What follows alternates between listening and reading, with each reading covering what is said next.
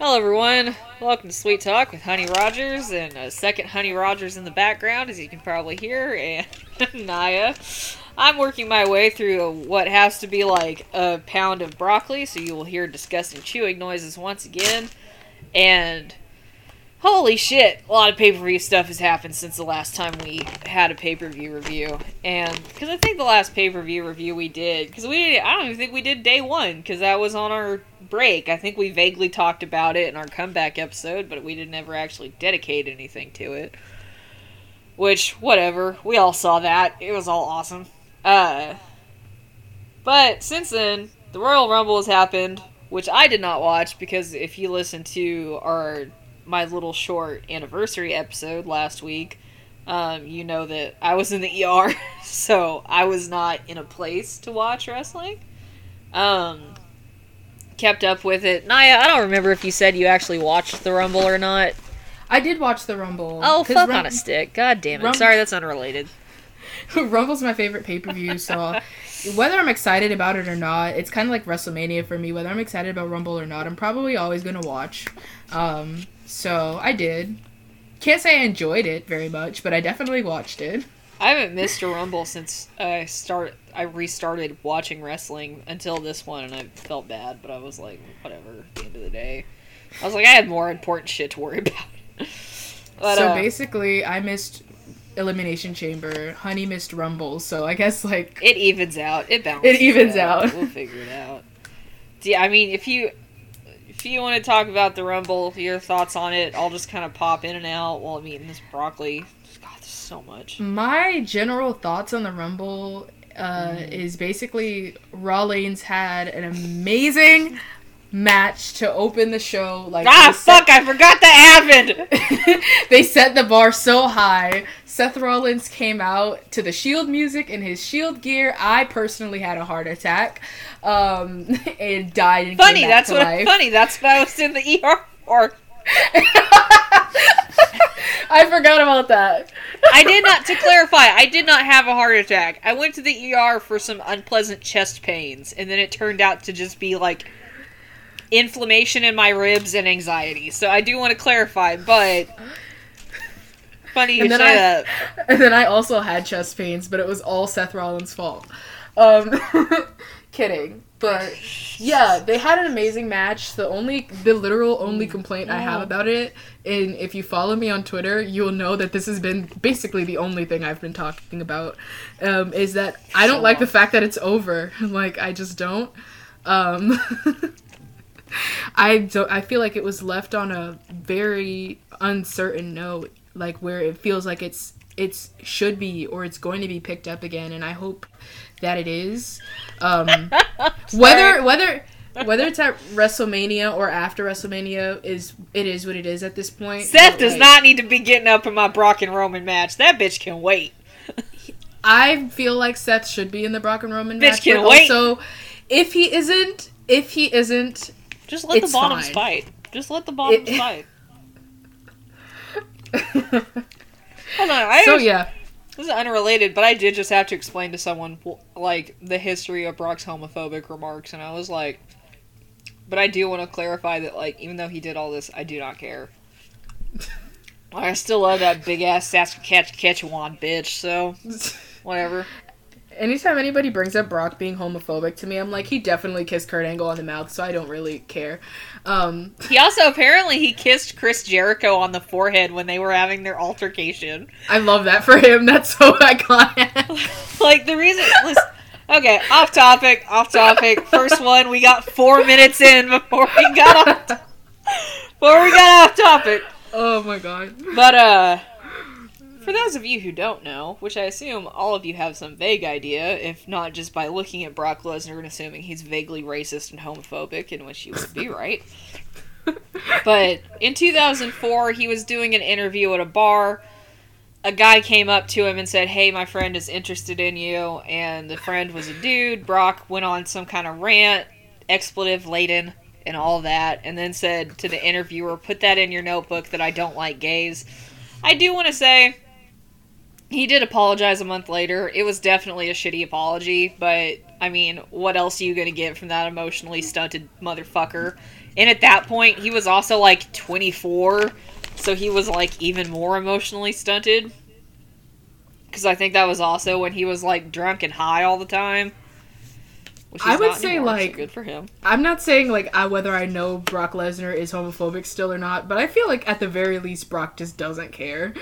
Excuse me. I think... At this point, like, it's just, like, it does not matter to him. Like, is he gonna show up to the next gay pride parade? Probably not, but, like... But imagine if he did!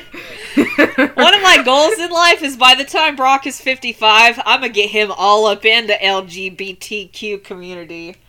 I'm gonna be like... I was also gonna say, when you were explaining this story just now, I fully expected you to say someone walked up to Brock and asked him how he feels about his large following in the gay community, and Brock responded, the gay community. I was really holding in a laugh as I thought of that. But, like... But he also, evidently, during the altercation with Chris Jericho, he did allegedly use some sexist and homophobic slurs directed at Chris Jericho, which... I want to make this clear. I would also use sexist and homophobic slurs if I were fighting Chris Jericho. I'm sorry. I'm sorry. I'm just like... I'm both gay and trans, so I get to do that. But I do not blame Brock, because I would also have done the same thing. Chris Jericho, where were you on January 6th? That's the only thing I have to say. That's the January 6th, 2021. That's the tagline for this podcast. Chris Jericho, where were you on January 20th? Adam Scher, where were you on January 26th? EC3, where were you on January 26th? Oh, especially EC3. Where were you? I need an alibi. I need witnesses. Oh, God. You know how frustrating it is knowing that Ciampa is friends with EC3? I'm like, love that for him. I'm like, I can handle you being Blue Lives Matter. I cannot handle you being a January 6th bitch. Oh, God. Anyway, Rollins feud. It's a Rollins feud, right. I actually do anticipate that they will retouch on that at one point in the future. I think, if anything, because I do... Barring some kind of major catastrophe, I do think that Roman is going to leave before Seth. So I think, and I do think that is not too far in the future. I think Roman, at the most, has 5 years in WWE on a consistent schedule left. But I am think of the same belief. I think. Sorry, go ahead. I think that if anything, that'll be like one of their wrap-up feuds. Like, Roman will do his, like, round of, like, greatest hits. And I think Seth will be, like, one of the big blow-off feuds. Just because I think that makes sense. To kind of... Because, like, even before WWE, their careers started together in FCW. Well, Roman's career started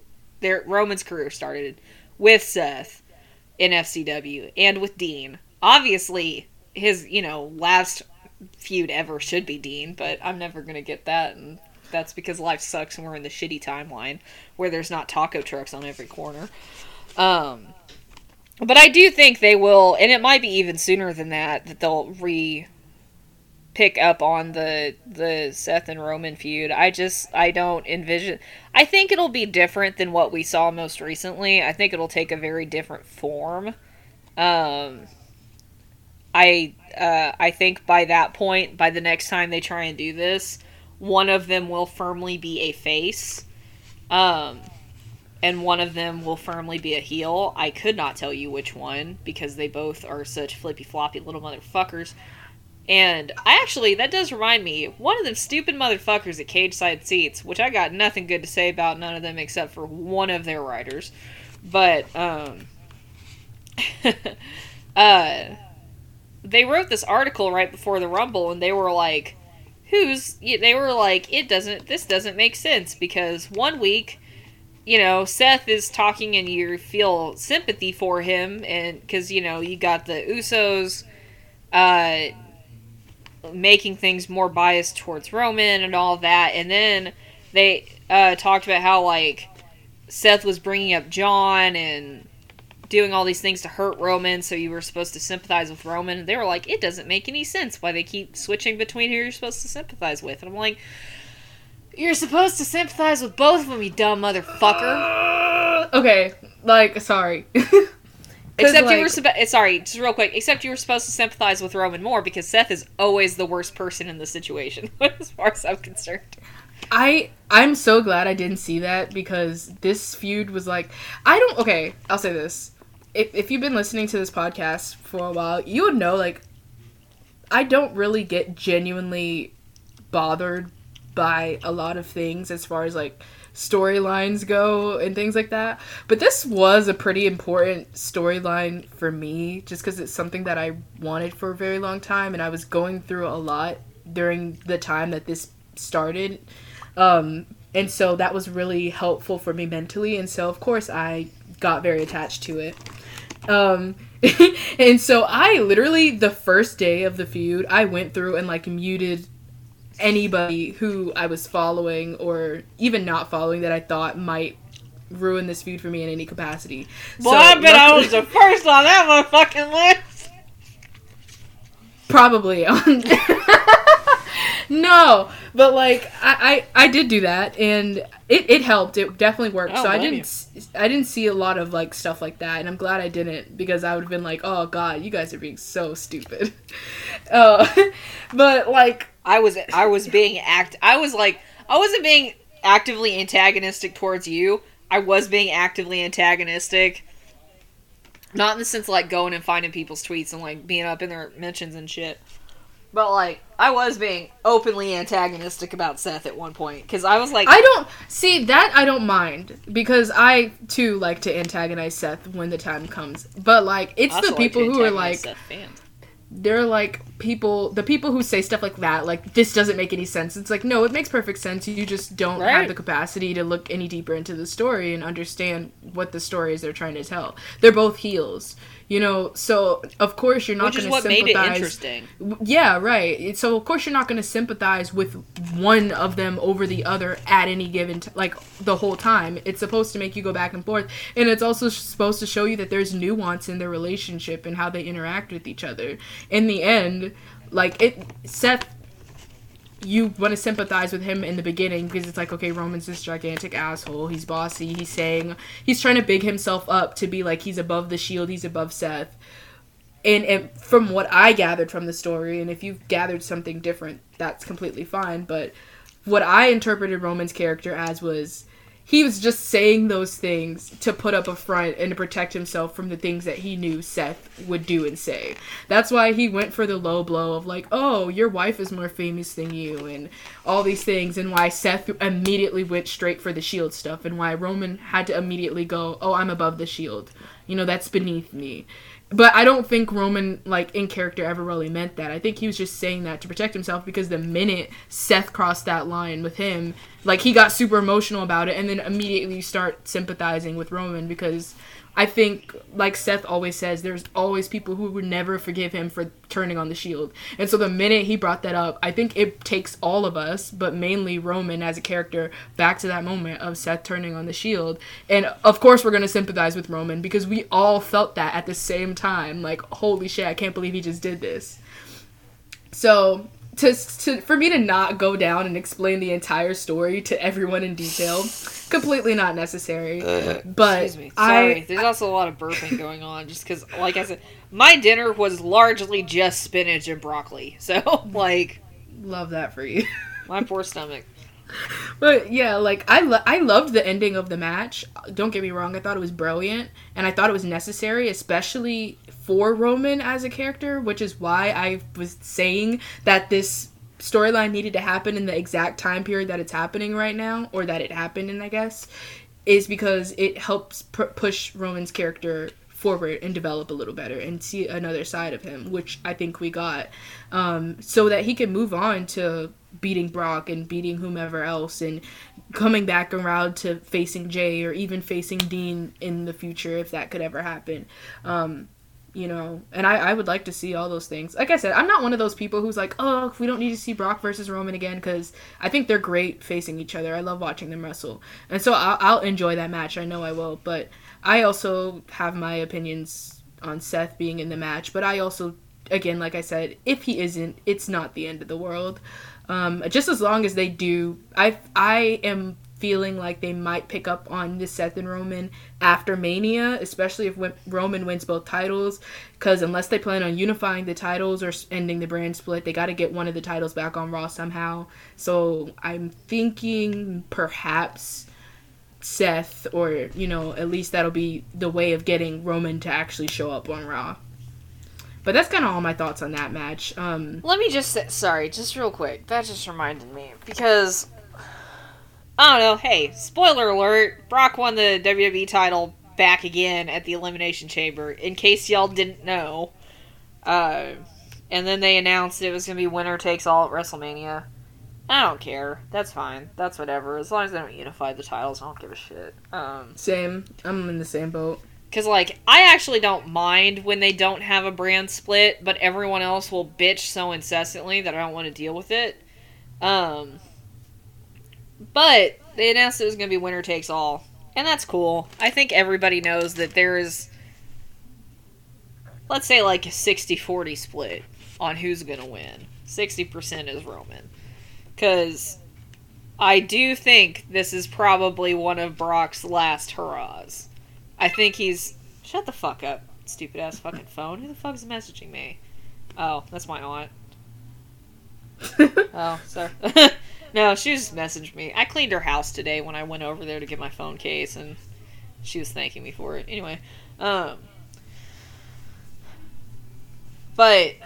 I have such an intense, deep concern if Roman wins, and I do believe Roman will win. I will be shocked if they end his historic title reign giving both belts to Brock. It's not impossible. It's definitely not. Motherfucker, shut the fuck up. I'm trying to do something. God damn it. Message me later, god damn it. Because I am just like... But, like, it makes more sense to have his historic title reign continue having 2 belts, which would be kind of cool. That would be kind of a big deal for him. But I am so concerned that when it comes time for him to lose a title, that they're going to Christian and Kenny it. And I am just like, I so badly need for that to not happen. Because I doubt many of our listeners are Impact/AEW fans. Especially the latter, because we have said so many bad things about that show. But last year, when Kenny was doing his belt collector thing, he had the Impact AAA, maybe? And AEW World titles. And the best way to do what AEW needed would have been for him to lose the AEW title to Hangman Page first. I have not seen anyone disagree with this. I mean, I'm sure people do. I have not come across anyone who thinks otherwise. Because the AEW title was obviously presented as the most prestigious title. Instead, he went and lost the Impact title to Christian, of all people, because of, like, a low blow shenanigans moment. And I'm just like, I'm so okay with Roman, and then, you know, Kenny lost the AEW title to Hangman, but it didn't mean anything, and then he vacated the AAA title because he's got 17 fucking injuries right now. Shout out to Tyson, hope you're feeling good, bud. But I am just like, I'm so cool with Roman having both titles, but I need for them to not do that shit. I need, if he's gonna have both titles, then he needs to lose the Universal title first. Under no circumstances should he lose the WWE title first. He needs to lose the Universal title. It needs to be to Jey Uso. I will not let that go. The only exception that I think I would be okay with is the Money in the Bank winner picking one. But I am also concerned about the Money in the Bank winner. Because if Roman wins both titles, then obviously the next maybe the next pay-per-view, but the pay-per-view after that is going to be the Money in the Bank show, right? Because I think the one right after is WrestleMania Backlash or what the fuck ever. Because I'm just like, out of their current roster, who would win that. You know what I mean? Because they have just thrown the Money in the Bank cases at just who the fuck ever in the past couple of years. And I'm just like, I can't... I'm so nervous about it and about how that will go. Because I don't want Roman's title reign to end up fucked up. And there is a part of me that's just a little bit concerned that they're going to find a way to give the case to Seth. In which case, I will stop watching WWE. Like, I will stop watching their main shows. I will just become an NXT watcher because holy shit, that would be awful. Join the crowd. Some of us are already there. I'm missing NXT right now, actually. Oh shit, that is tonight. I saw Braun Breaker in his denim vest. I was wondering. I was like, oh, yeah, it's Tuesday. I can't keep track of the days anymore. What else happened at Royal Rumble? There was a women's title match. Yeah, I don't know. We did the Royal Rumble preview, right? So if you listen to that, because we were so excited. Yeah, I think we both right, but we both kind of said wrong. We both kind of said that we expected Becky versus Doudrop to be fine, like a decent match, but not anything spectacular, and that's pretty much what it was. I can't tell you a single memorable spot that occurred, but I definitely wouldn't say it was a bad match by any means. You just kind of match. Yeah, it was a match. If that's your deal, then you gotta go watch it. I honestly can't even remember half the card right now. I think The Miz and Maurice faced Edge and Beth Phoenix. That match was pretty fun. I liked that Maurice got some fun spots in there. She got the Hurricane Rana and all that. I think she did Hurricane Rana on Edge. Yeah. I might be wrong. But no, that's right. That was pretty cool. Shout out to Maurice's titties, too. Yeah, shout out to those. They've just been looking real good lately. I honestly cannot remember what else matches were on the card, so I'll just talk about the Rumble matches, I guess. I personally... I think there's one other, but... Honestly, I'll say this. How I feel about the Rumble matches is I did not enjoy the matches themselves. Oh, wait, was that when Brock and Bobby happened, too? Oh, yeah, Brock and Bobby. I loved Brock and Bobby. It was everything I expected it to be. Just two giant dudes throwing themselves at each other, which is always fun. The Roman interference, I'm not gonna lie, I did not necessarily expect. I don't know why I didn't expect it, but I didn't. And so that was cool. Bobby got the title back there. And Roman got Paul Heyman back, because we know, he loves him some Paul Heyman.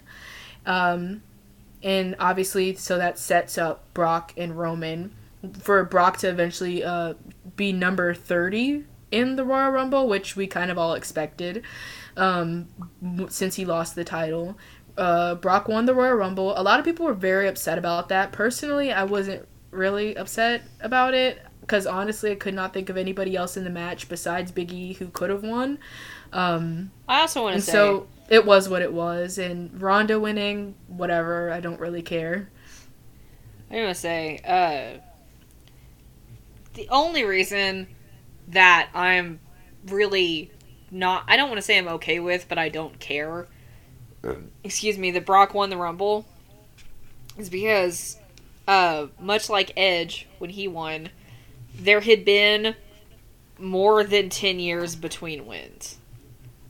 And my whole thing is, I hate when people win it within 5 years. I hate when someone wins twice within 5 years. Fuck you, Stone Cold, in particular. For winning it 3 times. I don't mind if people... or if they can come up with a compelling reason why someone should win more than once. But they don't ever do that. So I don't mind that Brock won again. He would not have been my first choice. But it's whatever, Yeah, that's kind of how I feel. I'm like, it is what it is. Ronda winning was a little bit more upsetting for me, but my main gripe with the Women's Royal Rumble isn't even Ronda winning. It's just the way that the match was booked. A lot of it didn't make sense. A lot of it felt very it just was not very well put together. As far as matches go. Largely like, what I've heard is that there was just a production problem that was happening and it just could not get figured out. Yeah, it just seemed like first of all, they bigged up all these, like, oh my god, these people are going to be in the Rumble, and then, like, almost all of them got, like, eliminated immediately, which, was very... for me, I felt like, as WWE, I would have basked in that a little bit more, especially with somebody like Ronda winning, because that's going to polarize the audience. Yeah. People are either going to be super stoked about that, or people are going to be very upset about that. And so I think at the very least they could have done to appease the people who are going to be upset is, like, give people like Melina their moment. Melina, there was Mickey, the Bella Twins, Cameron. I was Cameron, Summer Rae. I was satisfied because Summer Rae and Natty got their moment with each other, which was all I wanted. But, like, and then I understood. I didn't like that Cameron got eliminated as fast as she did, but I understood I understood the way that they were doing it, because they're still trying to tell the story between Sonya and Naomi. So that made sense, but it was just like some of the other things that just did not make very much sense as far as the Women's Rumble went. A lot of people were very upset that Sasha got eliminated early on, but personally, I was like, I would have been more upset if she made it to the Final Four and then Ronda won, so I'm just kind of glad she got eliminated early on, but that's just me. But yeah, like, that's kind of really it. It's just the match was kind of very poorly put together. Yeah, that's mostly what I've heard, is that it just was fucked up, just the way it was actually executed. I wasn't super shocked that Ronda came back. I didn't care. I should care more, but I was just like, they're trying to get their money matches with her. They're trying to get their one-on-one, her versus Charlotte. At one point, they're gonna try and get the one-on-one, like, her versus Becky. Is there a train passing by your house? What the fuck is that? Yeah, I live across the street from a train track. That was so loud. This is a funny thing, but, like, every house I've ever lived in has been by train tracks. I have no idea why, but, like, every house I've ever lived in, except for, like, my childhood home, like, my grandma's house is not by a train, but every house I've ever lived in otherwise has been by a train for some reason. I mean, I don't know your family's financial situation, but housing near major highways or train routes and airports are generally some of the least expensive housing that you can find, because people don't want to live near all the noise and all the traffic. Yeah, I used to live down the street from the airport too. So yeah, that's also usually where rent is the cheapest, because people are like, I don't want to live near a fucking train and all that. We actually live not too far from the airport. I think that's one of the reasons why our house was as affordable as it was, because it's we're right where the planes starting to fly lower on their descent, and we also live not that far away from train tracks, so we kind of get the double hit. But yeah, that's if you consistently live in places like that, there's a solid chance that it has to do with the housing prices in that area. Of course, I don't know, maybe your state is fucking weird and they're like, ooh, everybody wants to live near here. It's always possible too. I guess I need to save this. Fuck. Clean Feed is always telling me to say, sorry, we're supposed to be talking about pay-per-views and we're kind of going about whatever. Clean Feed is always telling me to save every 20 minutes. And I'm like, bitch, I'll save when I fucking want to. Anyway, yeah, that's pretty much the Rumble. Yeah. Before we move on, I wasn't surprised I was saying the whole week, because everybody was like, oh my god, there are all these leaks, and I was like, that sounds like WWE's leaking stuff on purpose to distract from another bigger story that they don't want us to know about. And as it turns out, it was Ronda. So, like, I kind of called it. I wasn't entirely sure that it was Ronda, but I'd heard a lot of inklings about her. The one Ronda stan that I follow, he was pretty adamant that it wasn't her. And so I was like, okay, I think I'm going to follow his lead. And then it was her. And I was like, huh, okay. But I knew it was something, because all those leaks were very weird. But yeah, moving on, we can talk about Elimination Chamber, which I did not watch. Which you should if you get a chance, because up I down meant the card, to. it was... So, it wasn't perfect. There was some stupid shit that happened. First off, it started with Bill and Roman, and I don't know why this match was as short as it was. Come It on. was short. Come on. You don't know why the match was short? Okay, let me rephrase. Match shouldn't have been as short as it was, because that was stupid. But it was, I mean, they got their little, Goldberg does his surprise spear on Roman. Roman gets a couple of moments. Bill gets a couple of moments. It was just a couple of big spots, and then bam, guillotine, match is over. It was watchable for what it was. I mean, it wasn't as... I will say, I do think if this match had taken place in the States, they would have been able to do more. Because jet lag... The one thing I will say that permeated the Elimination Chamber pay-per-view, and part of what made it so fun, was that you could kind of tell that everybody not named Bianca Belair or Seth Rollins was jet-lagged all shit. So everyone worked so stiff.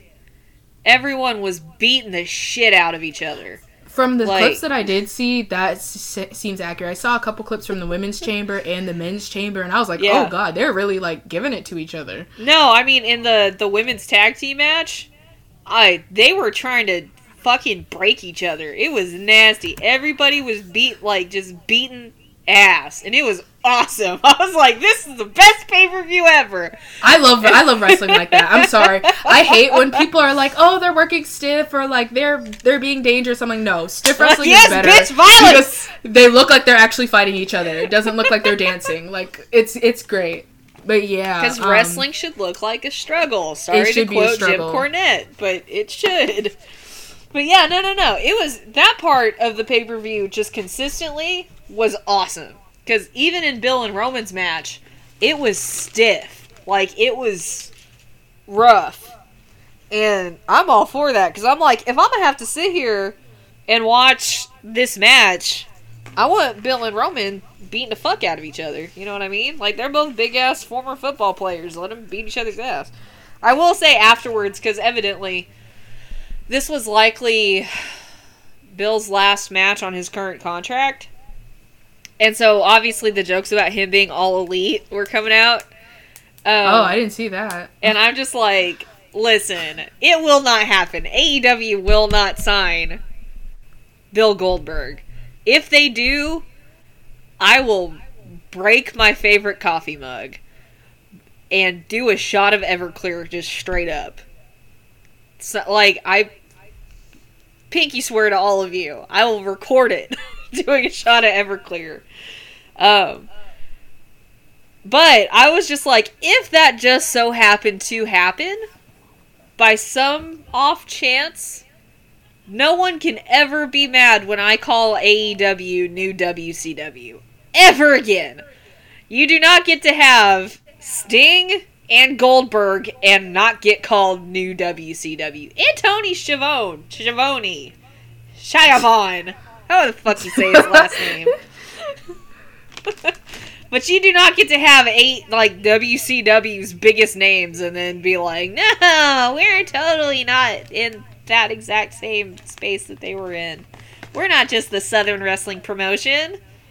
Take place in fucking Florida. You are the fucking Southern Wrestling Promotion. Anyway, yeah, I mean, Bill and Roman, it was fun. It was a stupid little match they were gonna have. I'm happy they finally did it. Like I said, I wanted more. I was okay with it not being as much. Obviously, I didn't watch the match, but my guess would be as to why it maybe wasn't as long as... One, I think Goldberg just in general works better in not long matches. The longer Goldberg wrestles in a match, the worse it gets. Oh, no, I agree. I don't like him. Even his match with Dolph Ziggler was perfect. Right, it's that. That's all Goldberg ever needs to be, unless he's, even when he's in the ring with somebody like Roman, it just, or even with Brock, it just needs to be big move, done. It just does not need to be very much more than that. And then you know, I also, not to speculate, but I know that Roman has said in the past that he didn't really care to wrestle Goldberg. Like, I mean, obviously we know Roman's a worker. If Vince says, hey, this is your match, then he's going to wrestle the match, obviously. Yeah. But, you know, I know that Goldberg was not at the top of a list of people that he was looking forward to wrestling. Yeah. So I can imagine when they're sitting down and calling this match and booking the match, he's probably just like, you know, especially given Goldberg's track record, I try not to say that anybody is quote-unquote dangerous in the ring, but Goldberg hurts himself or someone else in every match he's had in the past, 5 years, so, you know, it's kind of hard to not say that about him. I do appreciate that they didn't make him tap. I did appreciate that. I was like, that's a good way to go out. That's always a good tool. So I would say that would be my assumption as to why this match wasn't super long. I did plan on watching it, but again, Peacock just did not want to work for me this day. They were like, you are not watching this pay-per-view. I caught literally the end when Roman was walking up the ramp, and then my stream stopped working immediately after that again. I think the match that happened after that was the Women's Chamber. I thought that happened after the women's tag match. It might have been the women's tag match. We'll talk about the women's tag match next, because the women's tag match was very good. The stipulation, I think, was announced too late, and it wasn't, hyped up enough for me to really give a shit about it. Who's messaging me on Discord? Oh. Friend had a dream where they slow danced and made out with Walter, so that's fun. Love that for them. But yeah, the women's tag match, this was one of the ones where they were stiff as a fucking board, and it was awesome. There was also no visible jet lag for Naomi. Everyone who was, an elite athlete, other than Roman, because Roman did look a little jet lagged, but from what I have seen of his overseas wrestling, he does not handle the travel all that great when it involves long travel. Shout out to that god-awful Australian show. That was terrible. But, yeah, Naomi looked, like a star in this match, because she looks like a star in every fucking match that she's in. She was phenomenal. Ronda. So, I have never had a good thing to say about Ronda Rousey. And that changes today. Because her wrestling, now that she got a chance to actually do some wrestling, unlike the dark match that I saw with her, where it was literally just 2 seconds. But in this match, she actually did wrestle. And I do think she has improved a little bit, not a lot. But I do think that a couple of things have gotten better. Not her striking. That still looks absolutely nightmarish. As we've all seen the GIF from the Royal Rumble. We all know what I'm talking about. Yeah. So she needs to have somebody teach her how to do that better. I don't know who, but somebody. But the main thing I have to say that was nice about her was, for once, I really, really liked how she looked. Something about not having the makeup on, not having her hair braided, not wearing the stupid, pseudo MMA gear, and in the gi instead, I was like, this is the look for her. This is what I think she needs to wrestle in. I know she won't. She's gonna go back to her regular shit, but part of it's because I was talking to my dad about this, because he also agreed that she looked better in the gi, is when they do her hair up like they usually do, when they do her makeup all dark and heavy and shit, when she wears her pseudo MMA gear or whatever the fuck she was wearing at the Rumble, that was also just bad. But when they're doing all that, they're trying to make her look like a badass. You know what I mean? And she just doesn't have the face of a badass. So it just doesn't really click. And it's frustrating because, as we saw at Elimination Chamber, she can look super fucking cool if you just keep that shit simple. Because she just looked... Something about her... She genuinely looked tougher. Yeah, I agree. In the gi, with the no makeup, with the hair loose, especially when her hair got loose from the ponytail it was in. Because to me, she looked like a martial arts student. You know what I mean? And that was cool. Like, that, like, it gave her something that was interesting. Instead of just what she usually looks like. So, I wish she would keep that. I don't think she will. Because also, I will say this. I do think Ronda Rousey, without the heavy makeup, is a pretty lady. I think just, she's a conventionally attractive, pretty lady. And I think it would be nice if they would not focus, but try and skew towards what is flattering to her. You know what I mean? Not that that's what matters, but just like when I look at her, because when I see the dark heavy makeup and the braided hair, I'm like, she just kind of looks like someone who's trying to be tough. And who's trying to do something that gives them character and visual interest when that's not really what you need here. But either way, look at that. I had something nice to say about Ronda Rousey. I had a couple of nice things to say about Ronda Rousey, even. I was gonna say the same thing. Because, ironically enough, I said, oh my god, I said the same thing about her gear and her look. When I first saw it, like, in clips and stuff, I was like, what the fuck is this bitch wearing? Because I'll admit, you know, I'm a little bit, like, more of, like, when it comes to, like, gear and makeup and fashion, and especially as, like, I'm creating my own wrestling character for my career, you know, those are very important things to me, especially, like, will be important to my character. But I think that's the interesting and fun thing about wrestling is something that would be important to my character doesn't necessarily mean it is important to another person's character. And I think that kind of was a moment of clarity for me with Ronda because I saw a picture of it yesterday and I like looked closer at the picture and I was like, actually no, like this is cool and like way better for her. Especially like I think the no makeup, the is it pronounced gi? Gi, yes. The gi, I'm either or on that. I liked her old gear style, but also if she keeps the gi, I think that's pretty cool too. But I think the no makeup was way better step for her because I like the old makeup looks were just not it. Like I'm sorry, it just was not giving. And like you know, like you said, sometimes it's better to keep it simple. And I think when your character is like, oh, I'm a legit badass, then you should be keeping everything as simple as possible. You know, the big dramatic makeup looks are just not super necessary, and I think it's cool that she just showed up looking like she was legit ready for a fight. The stipulation, I'll say this, my friend was kind of keeping me updated during the pay-per-view since I couldn't watch, and she had told me, she was like, you know, Ronda looks a lot better in the ring right now, and I was like, that's super great news. I obviously, especially going to WrestleMania, I would like for her and Charlotte to have a great match. So, if she's moving better, that's good news. And what was the other thing I was going to say before I interrupted myself? Oh, the stipulation.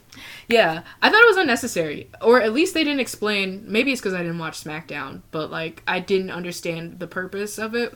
I feel like that was an example of WWE, like, overdoing it with Ronda in terms of, like, you do not have to do all this extra shit to make her look cool or to make her look, like legit or make her look badass. She can just like do her thing. Again, like less is more. She doesn't need to have her arm tied around her back she's in the ring with another mixed martial artist, Charlotte Flair, who's supposed to be like the, you know, the best woman in all of WWE history, and then Naomi, who's like a 12-year veteran. Why does she need to have her arm tied behind her back? I didn't see how it fit into the storyline, especially with it being a tag match. But I digress. I feel like if you were going to do that stipulation, do that against, like, no shade, but, like, do that against Dana Brooke. Do that against Alexa Bliss. You know, someone she actually has some kind of an advantage over. But, yeah, that's my only thoughts, considering I didn't see the match. I did see some clips of Naomi, though. She's amazing. I love her. And I love their gear. Naomi almost got her face fucking busted on the turnbuckle, and it was awesome. Something else I wanted to say, just from what I was told, someone was like, because, you know, Charlotte's selling is always, like, a point of contention for people, and someone was like, why is she selling so hard for everyone but Ronda? In that particular match. I haven't seen it myself. To be fair, like, Ronda did not sell for her either. So. I feel like, I don't know if there might be some, like, because I know last time when it was her, Becky, and Charlotte, there were a lot of, like, alleged real tensions between the three of them, so I don't know if that's, like, tensions with all three of them women, too. Shit.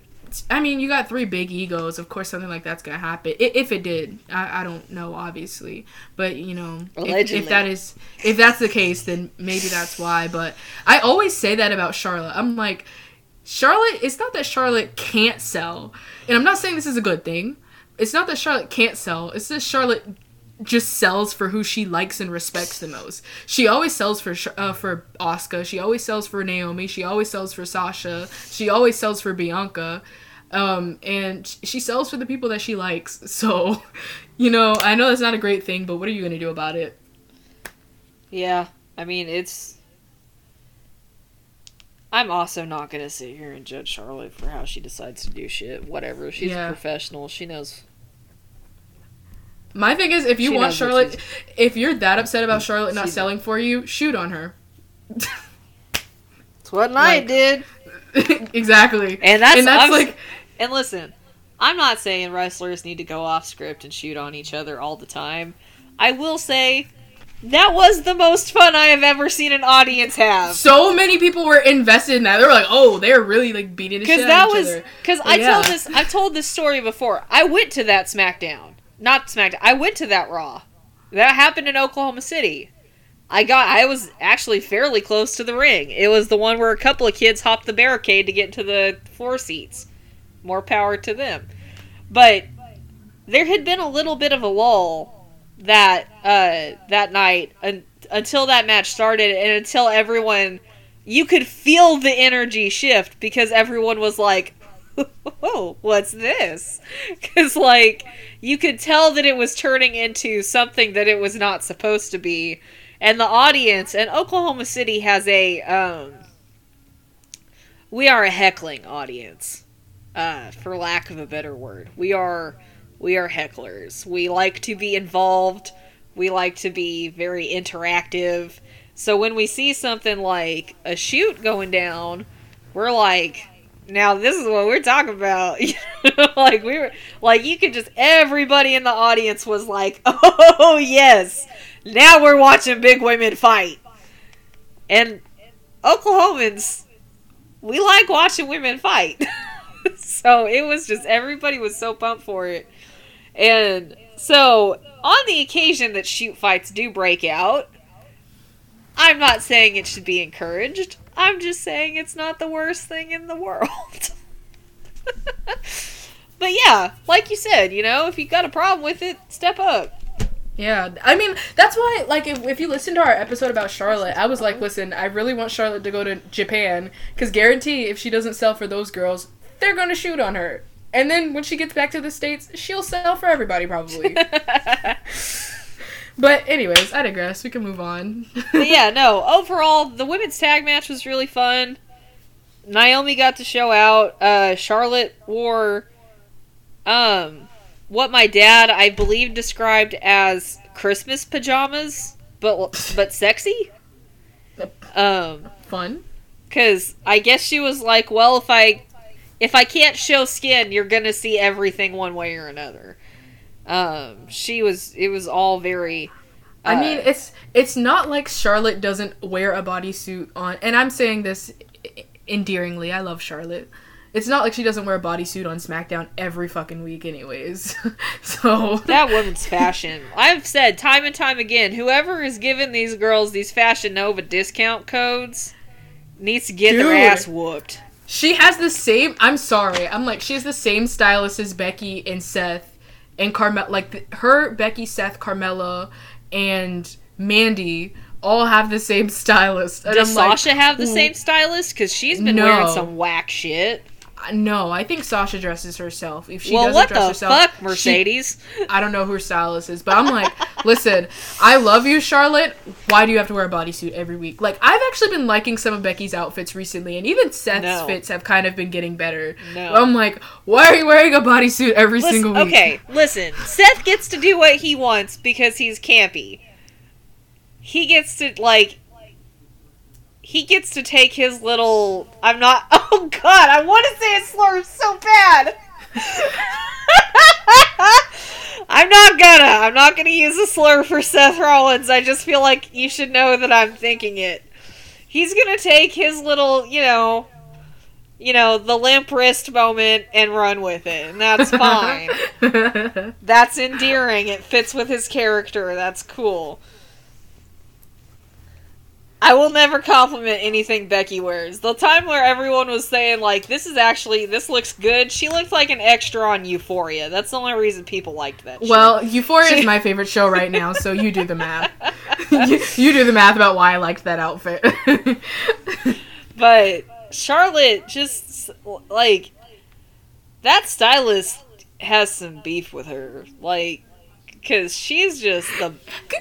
Her photo shoot outfits are so cute. I'm like, they're so cute. And then she shows up. I feel like her outfits before she started getting styled were better than the outfits she's wearing now. The only reason is because, like, she's wearing a bodysuit every week. I'm like, such an ass sister. Hey, in all fairness, at Oklahoma City this past month, because I also went to the SmackDown that came through here this month, she wore, like, a two-piece. It was like a weird skirt and a top, so she wasn't wearing a bodysuit then, and she did look fine as fuck, so at least there was that.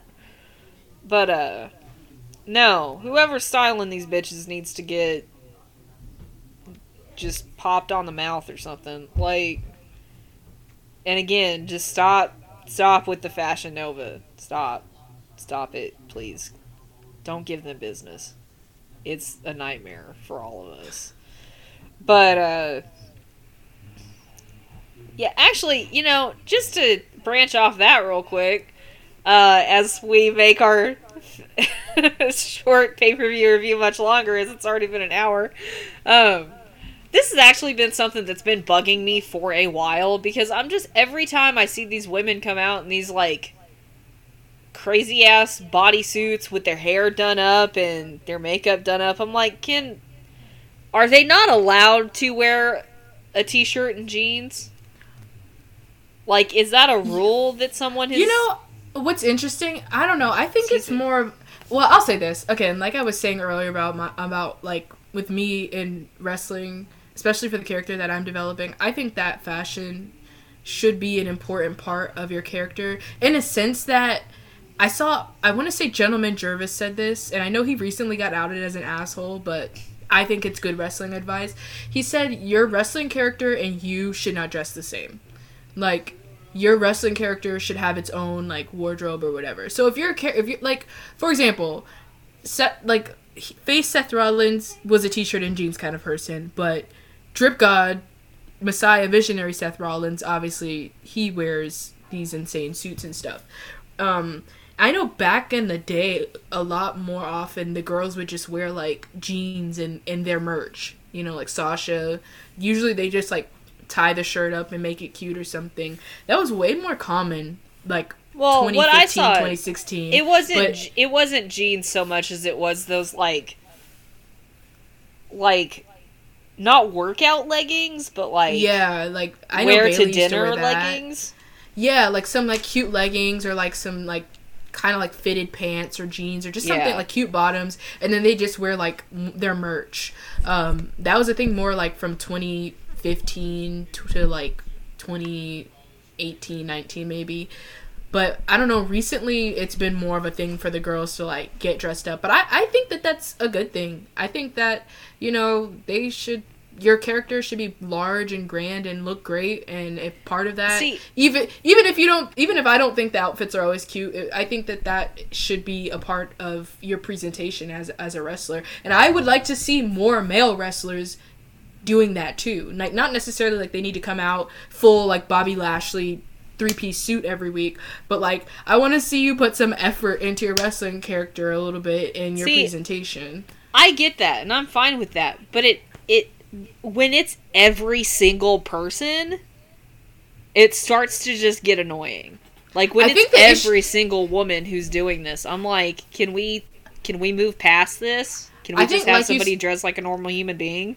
Like you said, a lot of them are wearing like Fashion Nova. So I think if everybody was a little bit more distinct with their style, that's what I'm trying to get across. Yeah, that would be better, because like you're saying, like if everybody's doing something, then it's not special anymore. But if everybody was more distinct with like, this is how my character would dress, this is how my character would dress. Like for me, my wrestling character does not dress like me. I wear like streetwear, cargo pants, big t-shirts, stuff like that.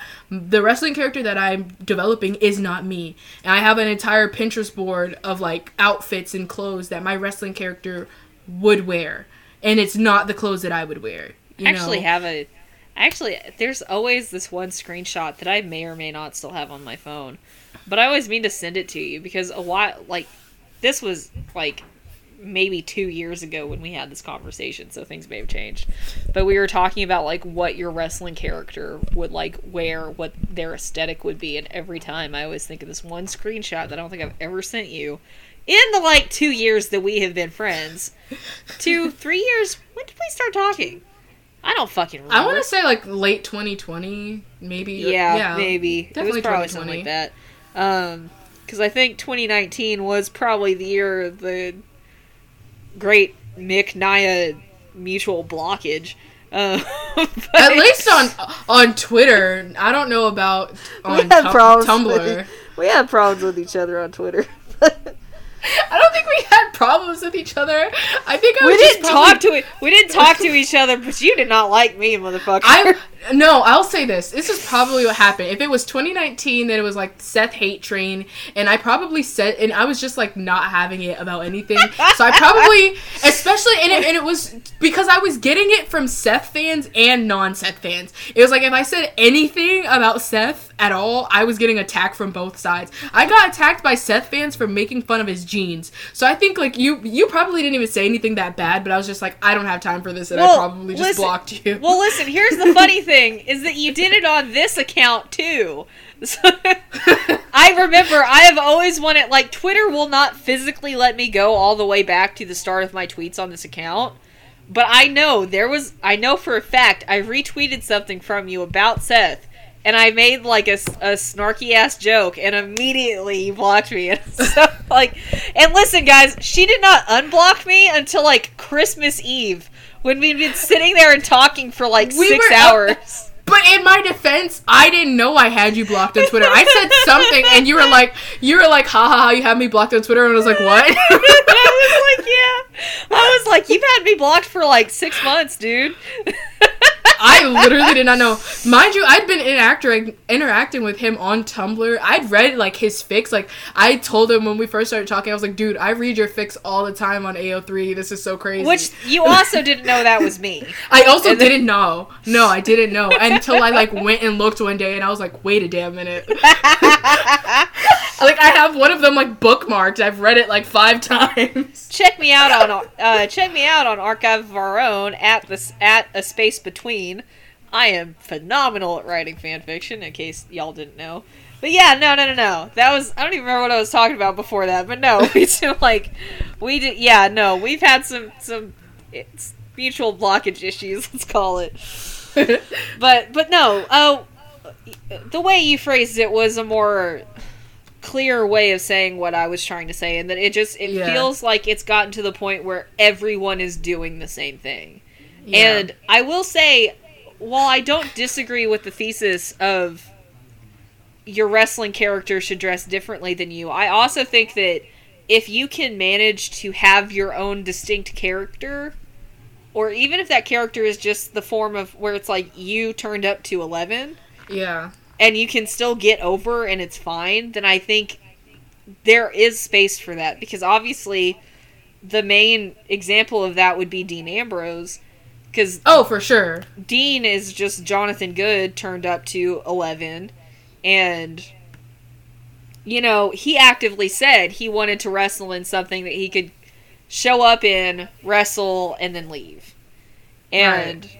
I think, obviously, it should go based on your character. Like I said, my character, the character that I am creating, that is something that is very distinct for my character.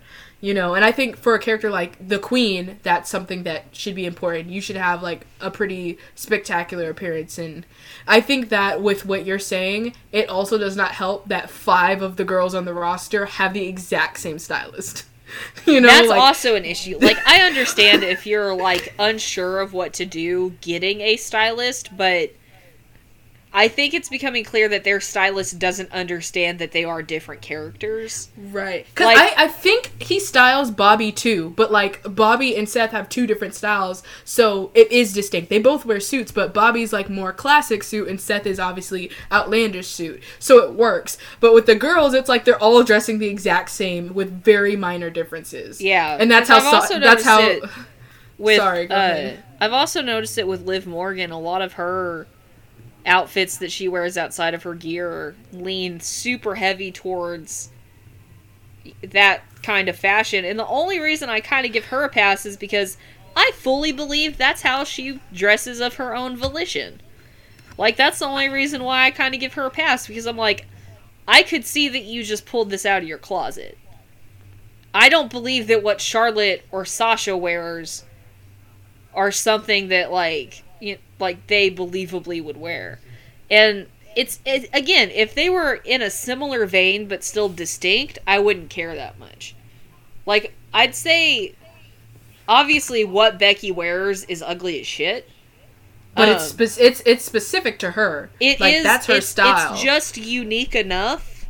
Yeah. I think the fact that it's ugly is actually what helps. Yeah. Because you can tell that it's kind of supposed to be ugly. Because it's supposed to... Yeah.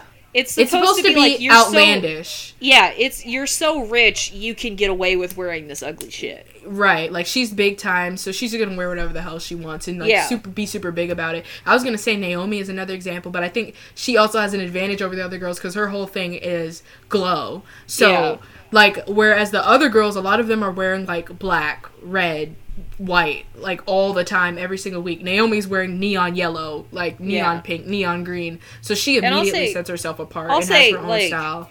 Rhea, too, is in a good spot because she's just wearing her style turned up to its highest point. And another person that,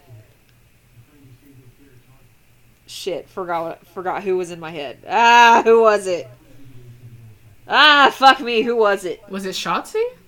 No, Shotzi just dresses Shayna? like half the girls I went to high school with. True. It wasn't Shayna. Shayna just wears her gear. Yeah, I was gonna say she doesn't really dress in anything. If she is dressed out of gear, she just dresses like a butch. So, like, she's just like t-shirt, leather jacket. Which also, I will say, for all of the genders of wrestlers that we have, I wouldn't mind if we started playing with that a little bit. Like, let's throw in a little androgyny, guys. Some of you, like...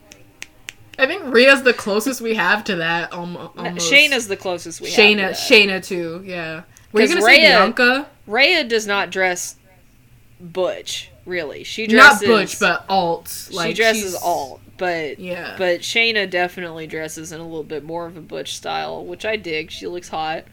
But no, it was actually Bianca that I was thinking of, because I was going to say Bianca has an advantage because she just makes her own fucking clothes. So, like, she doesn't really, she can just wear whatever but she also tends to stick with a cut more than anything else. She'll stick with a very specific, like, she'll do like a cropped jacket and then like matching pants. It's usually a matching 2-piece set. And so she still has a style. It's just, it's a little more simple, but you can tell that, like, she is putting thought into it. Right. So this has nothing to do with pay-per-view. The fashion. Welcome to fashion with Honey and Naya. Okay. Either way, so I think after that, that was the... What the hell? Drew and Madcap Moss, right? Yes! I'll say this. This was the only match that I watched because my stream worked for this match only, which is ironic because it was the match I did not even know was on the card. Hold on, there's a picture that I have to make that I have to send to you. I will do that, while we're talking about this. But, so, I loved this. I loved this match. I loved how it went. I feel bad that Madcap Moss also almost got his neck broke. That was really sad. But he seems to be fine from what I've heard, so yay for him. Someone on Cage Side Seats, the only person who I actually have any a modicum of respect for on that site, actually wrote up a little thing about this, and they described it as just good professional wrestling. And that is what it was. It wasn't particularly special, it wasn't particularly notable, but it was a good match. It was just a good match between two very solid wrestlers, and it served the purpose that it needed to serve. And more wrestling should be like that. It's just good when you just have this good little mid-card match that's setting up their good little mid-card feud of Baron and Drew for WrestleMania. Like I said, it just served the purpose that it needed to serve. It was very athletic. It was very fun. It was two big it was the big meaty men slapping meat kind of match, which is always good. And Baron Corbin did possibly my very favorite thing that Baron Corbin has ever done in this match, where Drew swung the sword at him and he rolled out of the ring, and he turns to, I think it was actually Jess who was refereeing, and he just turns to her and he's just freaking out. He's like, what? Because he's just he just tried to kill me. Wait, can I interject there about that with Baron as the resident Baron stan? Yeah. Myth Gifts. He always, or I don't know their gender, so I should say they always may have really good insight on wrestling moments and their gifts and stuff. And a long time ago, when Baron was in his Constable Corbin character, they pointed out something like that about Baron Corbin, where they're like, he's one of the few wrestling characters who sometimes kind of breaks the fourth wall in a sense of being yes. This is kind of insane. It was one moment where the crowd was chanting basically that they should kill him or something crazy that the crowd was chanting for his opponent to do, and he just stopped and kind of had this moment of what is wrong with you people? Yes. Even though he's the bad guy, he's have you no moral backbone? And so Baron is really good at stuff like that, of just kind of having that fourth wall breaking moment of being this is kind of insane, what the hell world are we living in right now? Yes, that's actually one of the things I really, really like about Baron Corbin, because Baron Corbin will never be my, favorite wrestler. But that's one of the things I really, really like about him, is that he does get to have those moments where, because I think you don't need a lot of people in wrestling to do that, because then it stops being funny. But you need the Deadpool. You know what I mean? You need the person who's sitting there, just aware of everything. So I always appreciate that about Baron Corbin, and that was just one of the funniest fucking things I've ever seen. I just sat there and laughed at it. So that was definitely, it was just a really fun match. It was just, like I said, it was what it needed to be. It's obviously setting up Drew and Baron at WrestleMania. I saw a lot of discourse between the Drew fans about that. Okay, I sent it to you. I don't understand the discourse.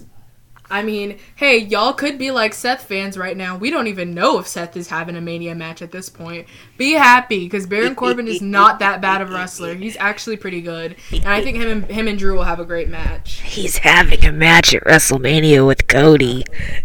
Why did you even say that to me? I'm so that. Why did I just send you what I sent you on Discord? And that's horrible too. You are horrible. Post that on Twitter. Post it on Twitter. say it was from me. But no, I joke. I would not be shocked if they, like, I would actually genuinely, I would prefer if they did, like, Edge and Cody or something like that. Just because I think it would be a little... I think it would be a little fresher, and I think it would be a little newer, and kind of give them some more room to play with. Like, I just... Like, that's not who I would want to see Cody face first upon coming back. You know what I mean? Like, it just wouldn't be, like, my preference. I don't know what you would get out of a Cody and Seth feud other than, like... Good I wrestling? think the only thing people... No, I mean, yes, but I think the only reason why people want Seth in particular to face Cody is because they feel like Seth will, like, get nasty with him. Like, I feel like they think that Seth will, like, be the person to be like, oh, you left the company you started, and that's really all they want. Yeah, no. Which, I get it. I feel like, if that's the instance, I feel like I can see, like, KO or Sami Zayn being the person to say that, but... Well, see, that's one of the reasons why I think it would be good with Edge, too, because I think that Edge has so much seniority that he's, like, they can kind of use it as, like, I've seen everything, I've gone through everything, so he just, like, I don't know if I'm explaining it well, but I feel like he could make those jabs at Cody, but it would be more dynamic than just having, you know, like, one of Cody's more, like, direct in age peers doing so. But that's just me. But yeah, no, I would genuinely prefer that Cody face somebody else when he first comes back. If he's coming back, since it's all alleged. Big if. You know, alleged.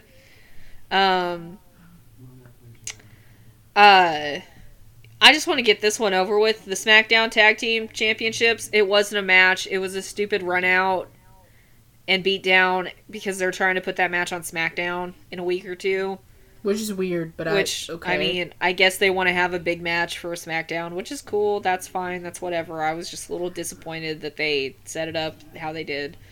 The only reason I'm happy about it is because, obviously, since I wasn't able to watch the pay-per-view, the match didn't happen, so I was like, okay, fine. But also, because I'm genuinely excited about that match. I said when the Viking Raiders got drafted to SmackDown that them versus the Usos is going to be a slapper, because they always had good chemistry with the Street Profits, and I feel like the Street Profits are a little similar to the Usos in terms of, like, how they work in the ring, so I feel like that will be a pretty great match when it happens. And that's what I say when I mean... That's what I mean when I say they're like, they want a big match for a SmackDown. You know? Like, that's going to go main event a SmackDown in a week or two. Which, again, I'm fine with. It's cool. So, actually, when I first watched this, because I watched it by myself and then I watched it again with my parents. I actually skipped the Raw Women's title match the first time because I was like, I don't want to deal with having to look at Becky. Because at this point, I am just averse to her. Genuinely, I just don't like looking at that woman. But, I watched it with my parents because I wasn't about to tell them to skip it. My dad was like, why is Lita here? Because he doesn't keep up with the weekly shows, so he didn't know that it was Lita versus Becky.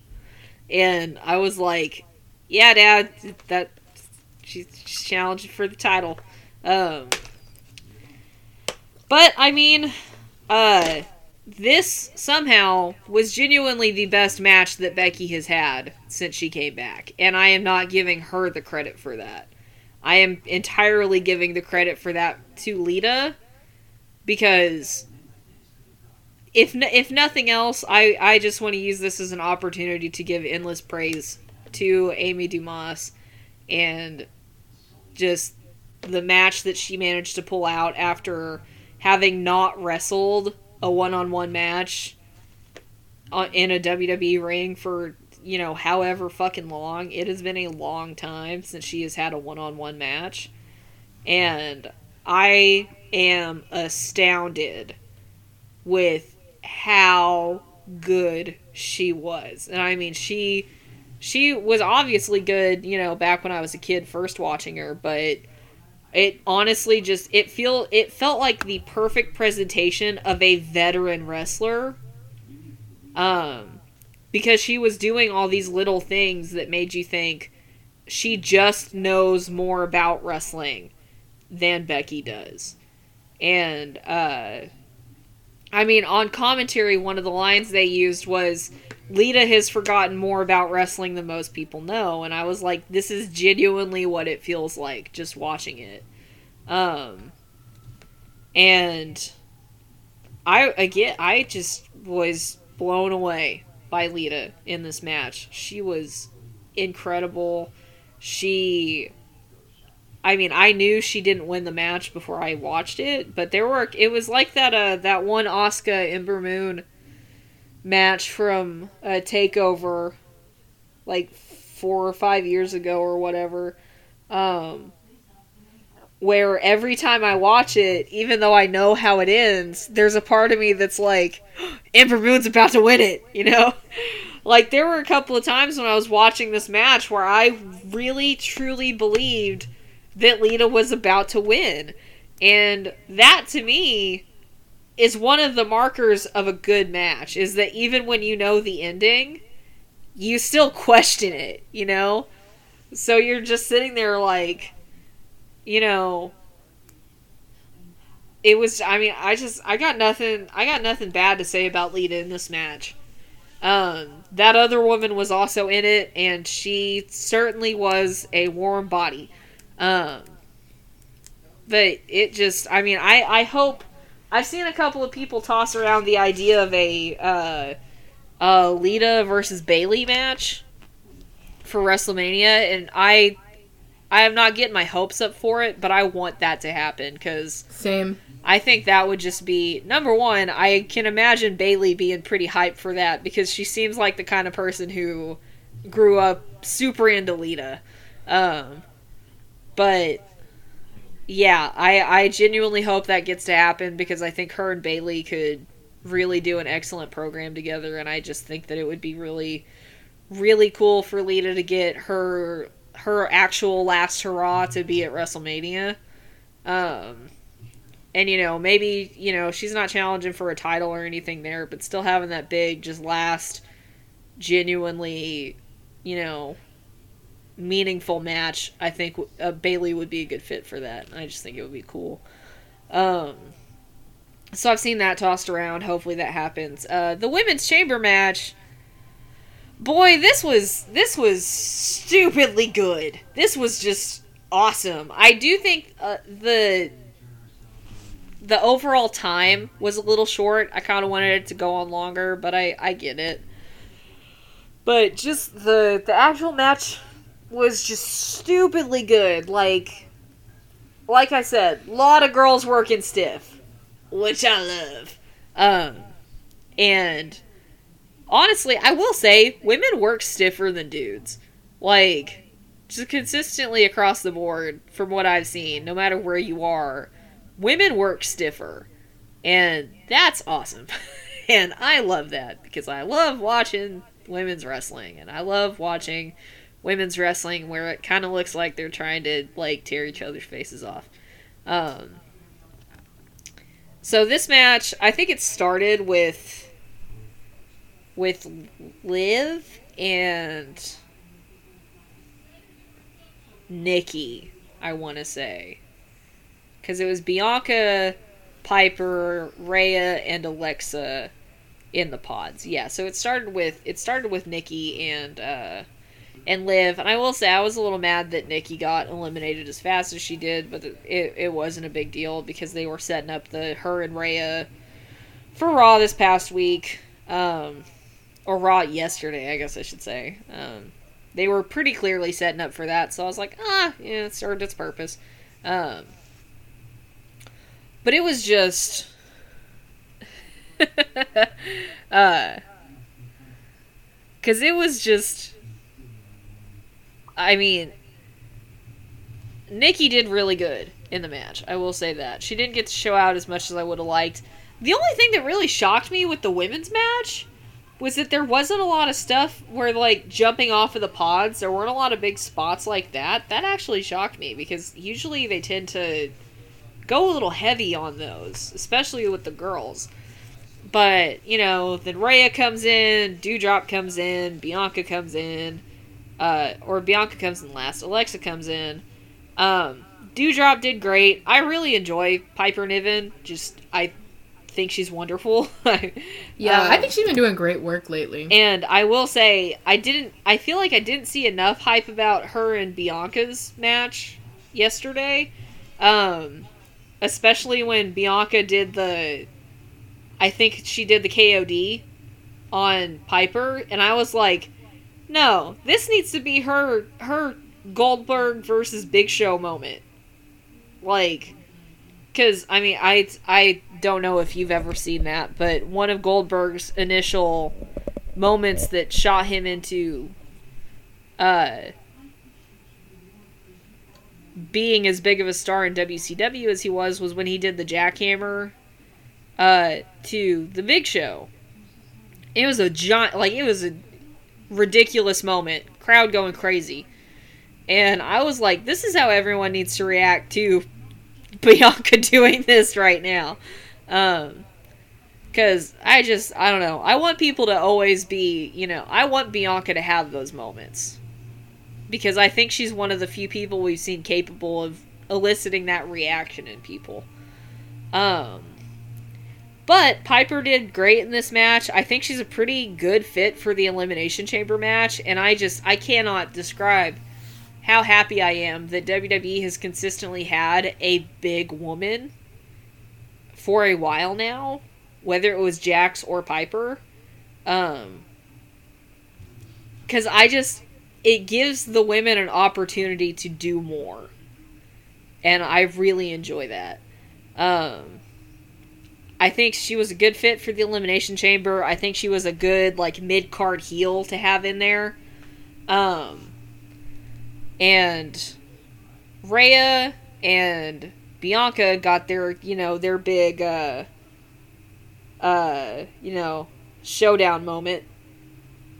Which they're, I've seen a lot of people say that that's next year's Mania main event, which I would be fine with. I'm happy with them building up those two as the faces of the women's division as the next, like Sasha and Charlotte. Liv, I'm still not super hype on Liv as a wrestler. But I think she was a good fit for the Chamber, and I would like to continue to see her in Chamber matches. This year more so than last year, but last year was weird, so, like, I don't know if that counts. We can all just ignore that. Was that last year's Chamber? What? No, it was the one with Shayna. Yeah. That was 2020. Yeah, 2020. I don't remember last year at all. I don't. We were talking about this, I think. We were, because I was like, when the fuck was Jay in a Chamber match? I literally was like, the only thing I remember from Chamber is Jay sitting in his pod and me staring at him the whole time. I don't remember anything else that happened. No, because I remember Cesaro doing pull-ups on the top of the Chamber and everyone talking about his dick, so... Oh. I do remember something from...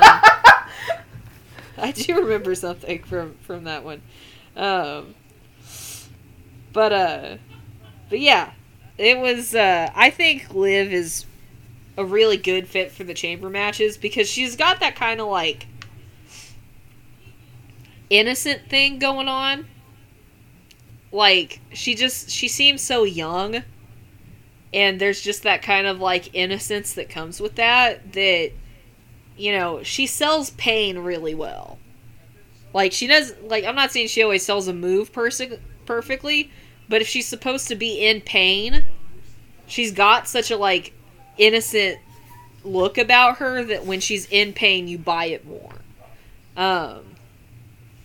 So, I thought she did really good. She had a couple of really good spots, like when she did the double knees to,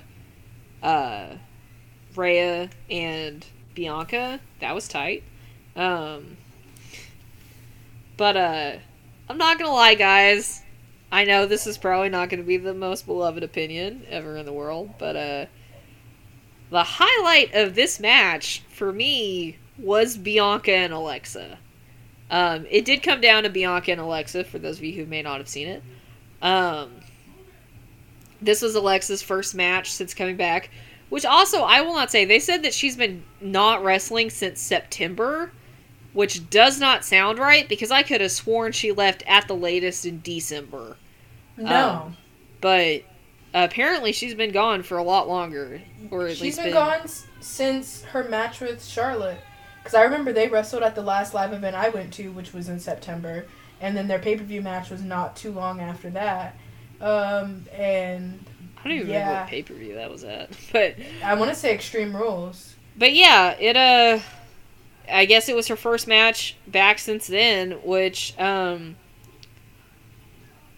time she's gone away, she has come back consistently exceptionally better in the ring. And I know everyone's like, can she move past this character now? And I'm like, no. I want her to get more evil. I want her more fucked up. I want the most evil, terrifying version of Alexa Bliss that we can get. I want her to be the biggest big bad in the women's division. Not in the sense of, like, being the biggest heel. I want her to be the freakiest motherfucker that they can come up with. I want her to be so downright batshit evil that, like, I just, like, what they should have done with Nikki Cross, I want them to do with Alexa. Back when Nikki Cross was, you know, in her, like, sanity heel gimmick. I want her just to be just rabid, insane. That's what I want out of Alexa. And I want her to face, in a feud, with a babyface Bianca. That's what I want. I want super babyface Bianca with just the most evil, fucked up version of that little white girl that we can get. And because from what I saw, because I knew in my soul, I was like, when Bianca and Alexa fight in the chamber, it's gonna be super fucking good. And it was, because I was right, because I am right about everything. And it was just so good. Like, I was like, I want so much more of this. Because Alexa was, like, Alexa did such a good job. I cannot undersell that. Because she had this moment where she's about to try and do a move on, it looks like she's actually about to go for the Sister Abigail on Bianca. And she yells, "Don't give up." Or, no, she yells, "Give up." She's like, she wants Bianca to just stop. Because she knows Bianca is this powerhouse. And honestly, me and many other people were convinced that Alexa would win this match. Me and so many other people were convinced. I mean, like, I was kind of like, there was like 10% of me that was like, Bianca's gonna win this match. But I was convinced. I was too. I was like, yeah, they're not gonna let Alexa lose her first match back. But I was rooting for Alexa, I'm not gonna lie. My two choices were Alexa or Bianca, so I wasn't disappointed when Bianca won. But I am happy that they had her lose. Because the story she was telling is that she was desperate. And I think that this will feed into that. And I think that this will feed into a future feud between her and Bianca, which, like I said, is what I want. That's my agenda. Their chemistry is incredible. I think Bianca does such a good job working with Alexa and her physical abilities, if that makes sense. I think their physical chemistry matches up really well. And also, they had what I thought was the most terrifying spot in the match, where she's got Alexa up on her shoulders, and she slams her on the ropes before slamming her on the chamber. And Alexa's back just snaps back on the ropes, and she does this like 2 or 3 times. And every time I'm like, she's actually gonna kill her. Like, I was like, she's actually gonna paralyze her. And it's not in the sense that, like, she's unsafe. Just, like, I can't believe they're letting them do this. But it was just so good. It was a good match. It was, hands down, one of the better women's chamber matches that there's been. I loved it. Thought it was awesome. Like I said, I was really happy that they didn't have Alexa win. I think that's gonna further her story. And hopefully this leads to Bianca beating Becky at WrestleMania, which is what we should all want. And yeah, that's my thoughts on the women's chamber match. I think hold on, let me look. Yeah, and then after that, the men's chamber match. Wait. Before you move on. Mm-hmm. I want to talk about Alexa. Oh boy. No, I actually have a nice thing to say for once. One of the last episodes we did was overrated and underrated, and I think I said in that Alexa, and I this is why I said in the beginning of that episode that I don't like to call people overrated or underrated, really, especially overrated, because you never know how they're going to improve or change. And I said in that episode, Alexa is probably one of those wrestlers that I'm just never gonna like. And not that I'm starting to like her, but one of my issues with Alexa has always been I just always felt like she was really subpar and like didn't try very hard. And again, I heard through the grapevine from people who actually watched this match that she like was really like bumping, and I don't know, like even before I started training, that was the one thing that is always been important to me from a wrestler. Like, I don't ever like a wrestler that acts like they're scared to bump or act like they're scared to take bumps. That's your job. And I do stand in that at a certain point in Alexa's career, I definitely felt that way from her, because she just did the bare minimum in any match she was ever in. But I heard that she was really going for it in this match, and that's what I want to see from Alexa. And I think if she keeps that up, I can see myself being more excited about the prospect of her facing certain people and like actually wanting to see people wrestle her. Her and Bianca had really good chemistry. One of the first times I could say I like remember enjoying Alexa at all was in the 2020 Royal Rumble, where she and Bianca were number 1 and 2. They had a lot of very great, well-timed spots in that match, and I think that they have good chemistry from there. Saw that they had good chemistry from there. And so I'm pretty interested in the idea of Bianca versus Alexa.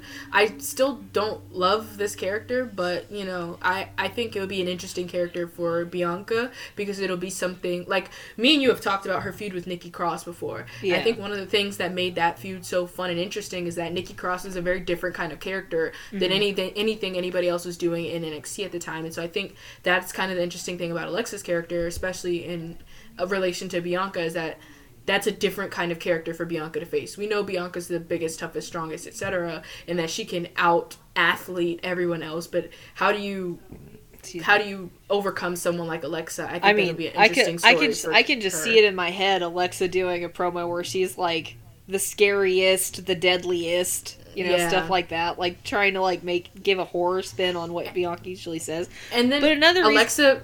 Sorry, I was just going to say, and with that too, Alexa being like... Oh my goodness. Sorry, hold on. Give me 1 second. I'm going to pause this. Okay. Sorry about that, everyone. I got a phone call about a doctor's appointment tomorrow, and it's 9 o'clock at night where I am, so I was just very confused.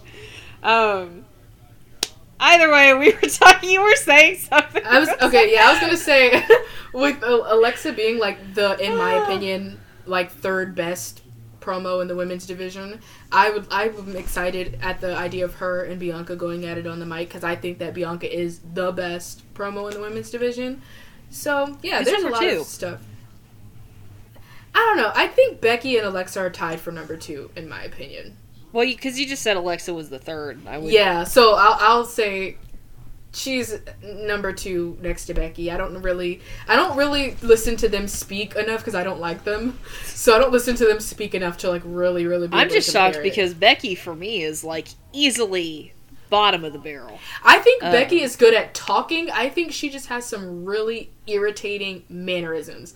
Like the jaw thing she does irritates me, and then the stuttering, and I'm like, not that I have an issue with the stuttering thing, but like just the way that she does it, it seems very intentional. That sounded really horrible, what I just said. Disregard it. Don't worry. I hate her stutter. No, not as someone with in that way. As someone with a lifelong speech impediment, you get my card for saying that. So I know. My point is, I don't think she has a speech impediment. I think that it's like I think it's a purposeful thing she does. Yeah. And it's irritating. No, I will not. If I end up sitting here talking about all the shit that I hate about Becky Lynch's promos, we're going to be here for another 90 minutes. I would say, I mean, I'd put Alexa at number 2, honestly. It's Bianca, Alexa, Naomi, Charlotte and Sasha, and Bayley.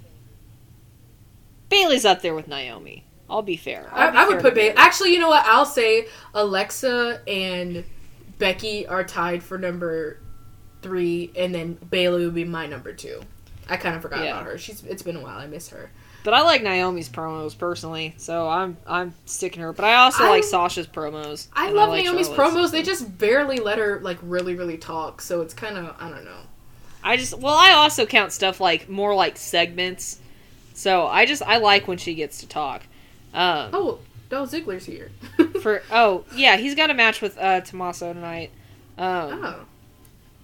Because he's going to be facing Dolph. I think is supposed to face Braun again, maybe soon. I don't know if they confirmed that yet, but either way, he's facing Tommaso tonight. And Tommaso was on Raw last night, which was awesome, and I'm so proud of him. But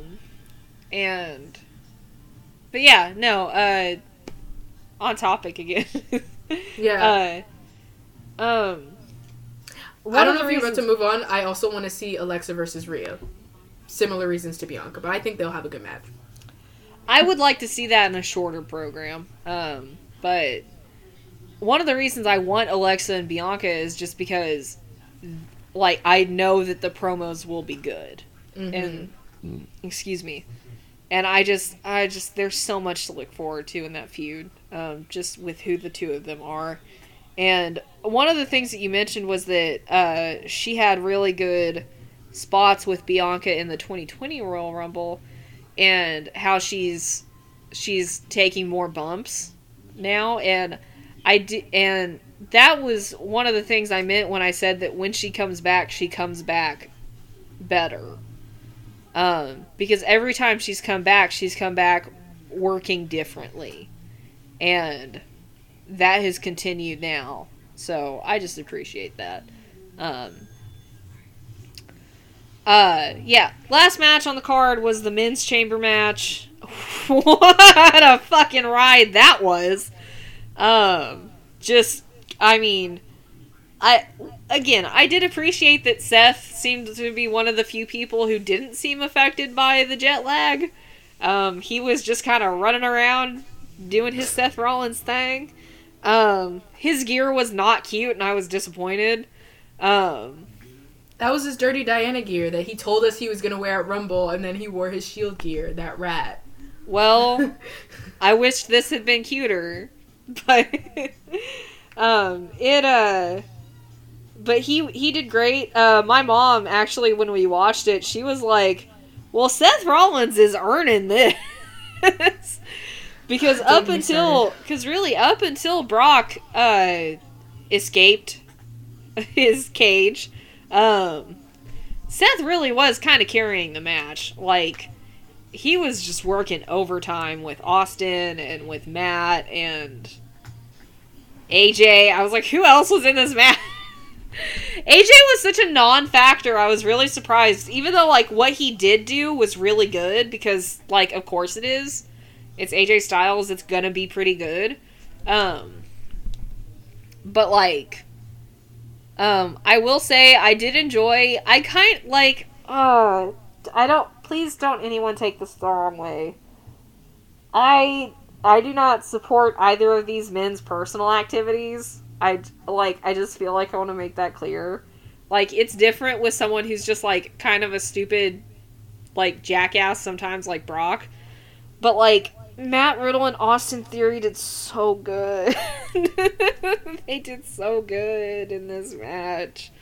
And it's frustrating. Like, Austin especially, like, you can tell Vince McMahon must legitimately be, like, trying to find the adoption papers for Austin Theory so that he can inherit his empire. Listen, I see a lot of, and I don't remember if we were recording when I said this, but I think I said this on one of our recent episodes, but no matter how you feel about Austin Theory, the issue is that Vince loves him, crowds love him, he's gonna stick around. He's gonna be around, and he's gonna be involved in these kinds of matches. Hell, he might even be in the main title soon, sooner rather than later. So I don't support him. I also don't support Matt Riddle either. However, the internet isn't the end all be all for these guys, unfortunately, and the crowds love them, and they are unfortunately talented wrestlers. That's what I'm saying. It's actually, I also said this about Brock earlier when I was talking about the stuff that he did. Because it was someone someone asked, sent an anon to a friend of mine, and they were like, y'all are praising Brock's homophobic ass too much. And I was like, number one, we can't control that his titties are big. We can't control what we're attracted to. Okay? It's but I was like, so you can recognize that someone is a jackass in their personal life while also acknowledging their talent and skill in their professional life.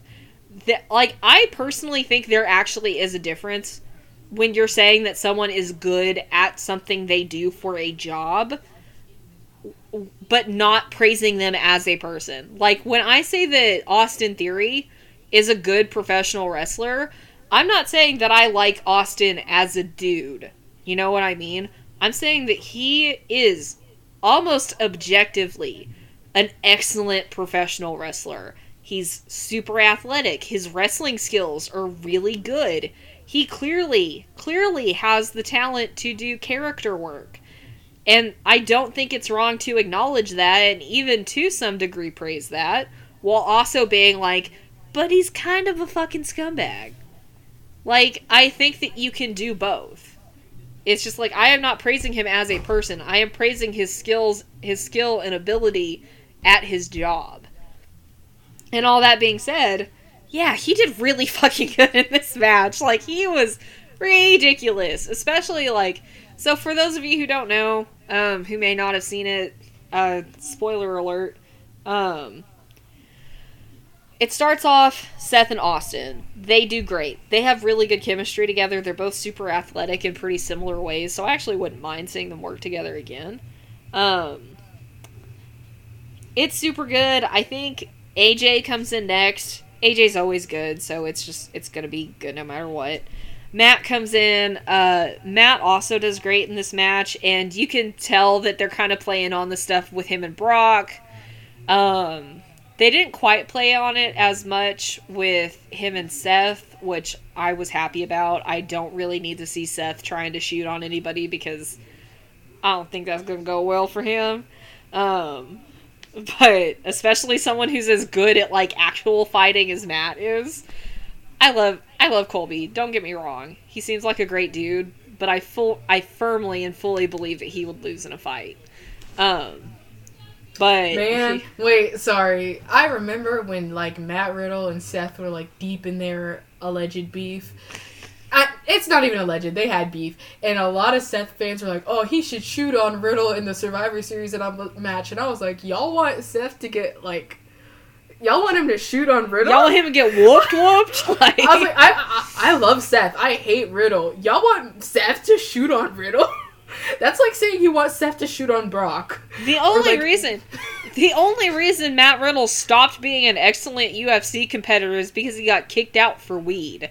I'm just saying, he's...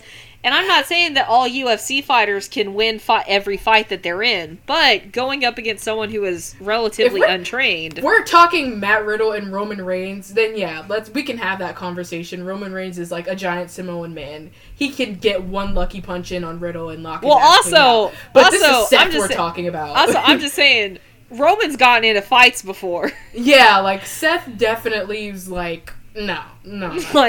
Seth's a nerd, dude. Yeah. I'm sorry, he's a nerd. He doesn't know I'll give Seth the credit for this. When that guy charged at him, he got him in that front face lock pretty quickly and, subdued that guy. Well, that's that guy also wasn't a professional fighter. So, But it's just, it's y'all need to stop acting like Seth could whoop his ass, because... Yeah, that's just not gonna happen. It's time to be real. But stop trying to get my guy beat up. but no, I mean, it was just a really good match. At one point, Seth powerbombs Austin through the pod and knocks Bobby Lashley out. As we found out later, that was a cover because Bobby apparently has to go get surgery and he's going to be out for like 4 months. Hopefully less time, and he's able to come back sooner. But, you know, all the best wishes to Bobby Lashley and his surgery and then following recovery. So Bobby was not in the match at all. We did not see him in the match. I actually was okay. Like, once it came out that he was actually injured and this was a cover for it, I was all for it. I was like, yeah, there was no other way to really take him out of the match with it and keep him looking strong. So, it is what it is. The circumstances sucked. Of course, I would have rather had him in the match, but, you know, it is what it is. So he did not participate, and then it came down to the last 2 pods. The timer went off, and it said that Bobby's pod was next, so they were like, well, Brock's gonna have to wait even longer. Obviously, Brock chose not to do that, and he just kind of kicked his pod down. Tiger escaped the cage.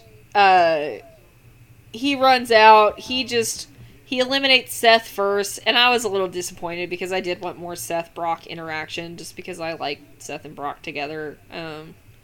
I just think they're very good with each other. Knocked Seth out, eliminated him. Knocked Riddle out, eliminated him. Knocked AJ out, eliminated him. And if you had told me that it was going to come down to Brock and Austin Theory, I definitely would not have believed you. But this was one of those things that really, this should have cemented in everyone's mind that not only is Austin Theory not going anywhere, but Austin Theory is being shot to the top. Because there is no other reason for this dude who got called up for the second time onto the main roster, like, this year. Or, like, late last year, maybe. There would be no other reason for this dude to be in this position other than he is getting just, like, jetpacked up to the fucking top of the card. Because who gets to spend that much time doing this many spots with Brock? Like, you have to be special for that to happen. And you have to have, like, it has to be something that Brock wants to do. So not only do I think that Vince likes Austin, I think that Brock likes Austin. Because Brock kind of put him over. Like, Austin actually got offense in. Not a lot, but he did. But it was like, you could almost hear the Benny Hill song, like, playing in the background. And it was some of the, like, at the same time, funniest and most brutal shit I have ever seen. Because Brock was dropping that boy. Like, he was suplexing him like he was trying to hurt him. And it was awesome. Like, again, when Brock's working stiff, that's everyone's problem. And it was just so good. Him and Brock, I honestly would not mind seeing them just have a match again. Excuse me. Because it was just, there was so much. Austin was running around. He tried to escape through the top of the chamber. Brock pulled him out.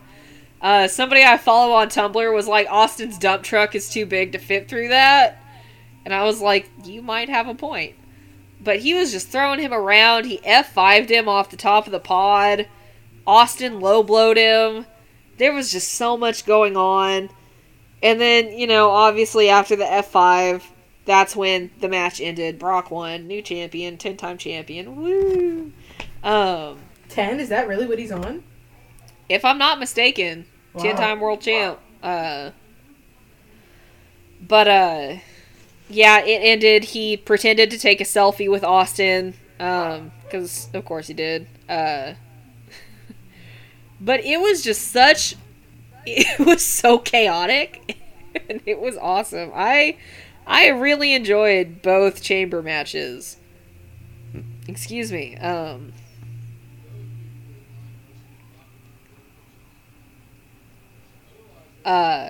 Yeah, it was all so good, and and Brock just tickles me pink, man. I cannot get enough of that dude. I just, Brock had such a great time in the Elimination Chamber. He was bricked up by the end of it. Oh yeah, that was I couldn't watch the whole clip of him doing that because I was like, oh god. I was like, I don't a little adjustment is fine. Anything more than that, and I'm like, I don't need something inappropriate is happening. I was like, why didn't they cut the camera from him? They could have cut the camera to commentary for a minute. They're like, y'all need to see this. Y'all need to see Brock Lesnar adjusting himself. I was just like, I don't want to see it. Okay, yes. So he has won the WWE Championship 7 times and the Universal Championship 3 times. So yes, overall 10-time champion in WWE. I think it's actually interesting with him that they still have kept it so that he has never won a mid-card title. Oh, that's pretty interesting. I never thought about that before. He is the only actual titles he has held in WWE have been heavy world titles. The closest thing he's gotten to a mid-card title in WWE is winning King of the Ring and then winning the Money in the Bank briefcase, but that's it. And honestly, it's kind of cool because it kind of just it feeds into that whole part of his character being he is just the heavyweight money match, Yeah. But either way, that was Elimination Chamber. What a weird pay-per-view. I will say it was also kind of cool that the women didn't have to wear t-shirts this time. Yeah, I thought that was great. I love that as far as the Saudi pay-per-views go, I love that we're actually seeing a progression with each pay-per-view of things getting better. I know that, WWE, I don't know much about the day-to-day, daily dealings of what goes in Saudi Arabia. I do know that it's a lot more progressive than people think that it is. Just by seeing some of my Saudi Arabian mutuals on Twitter talk, but I do like that as far as WWE and the wrestlers and women going there to be athletes. We're actively seeing that progression take place with each pay-per-view. Pretty cool.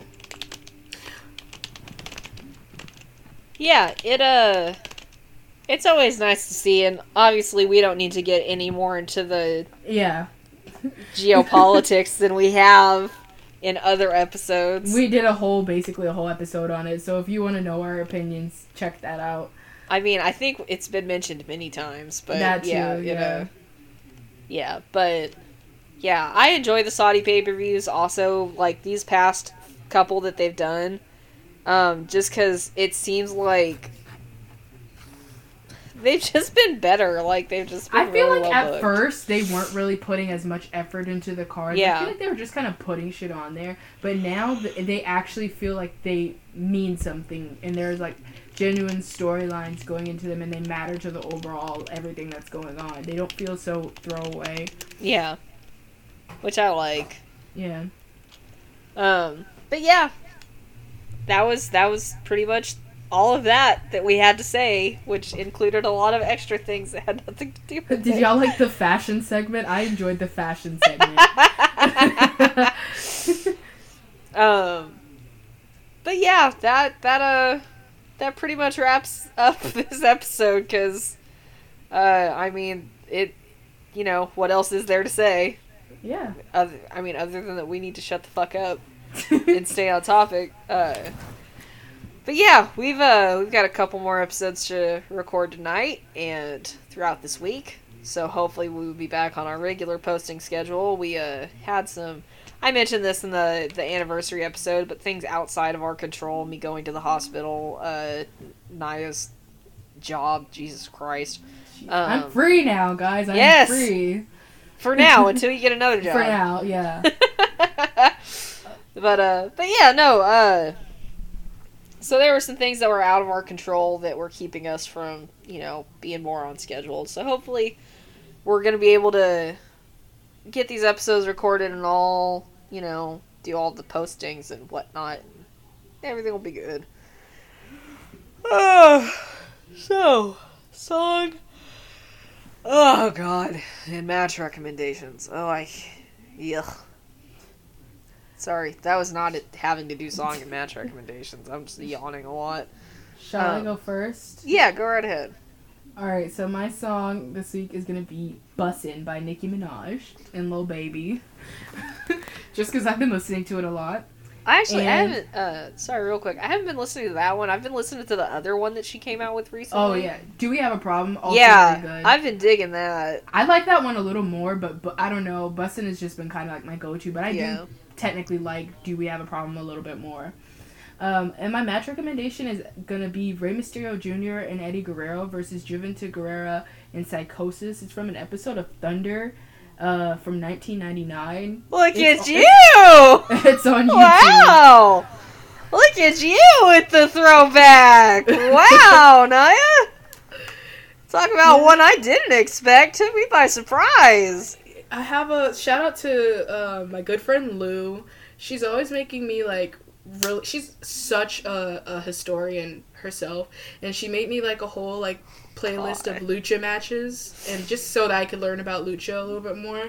And that match is one of the first ones on there that I watched, and I just rewatched it recently. So I was like, yeah. If you are listening to this and you are looking for a very easily accessible introduction to Lucha Libre, I would suggest checking out WCW in the mid to late 90s in their cruiserweight division, because one of the things that WCW did was to actively bring in wrestlers from Japan and Mexico, to bring in Japanese wrestling and Mexican wrestling and those styles into WCW, because they wanted to have a broader global reach, because they felt that WWE wasn't really doing enough to bring in those styles.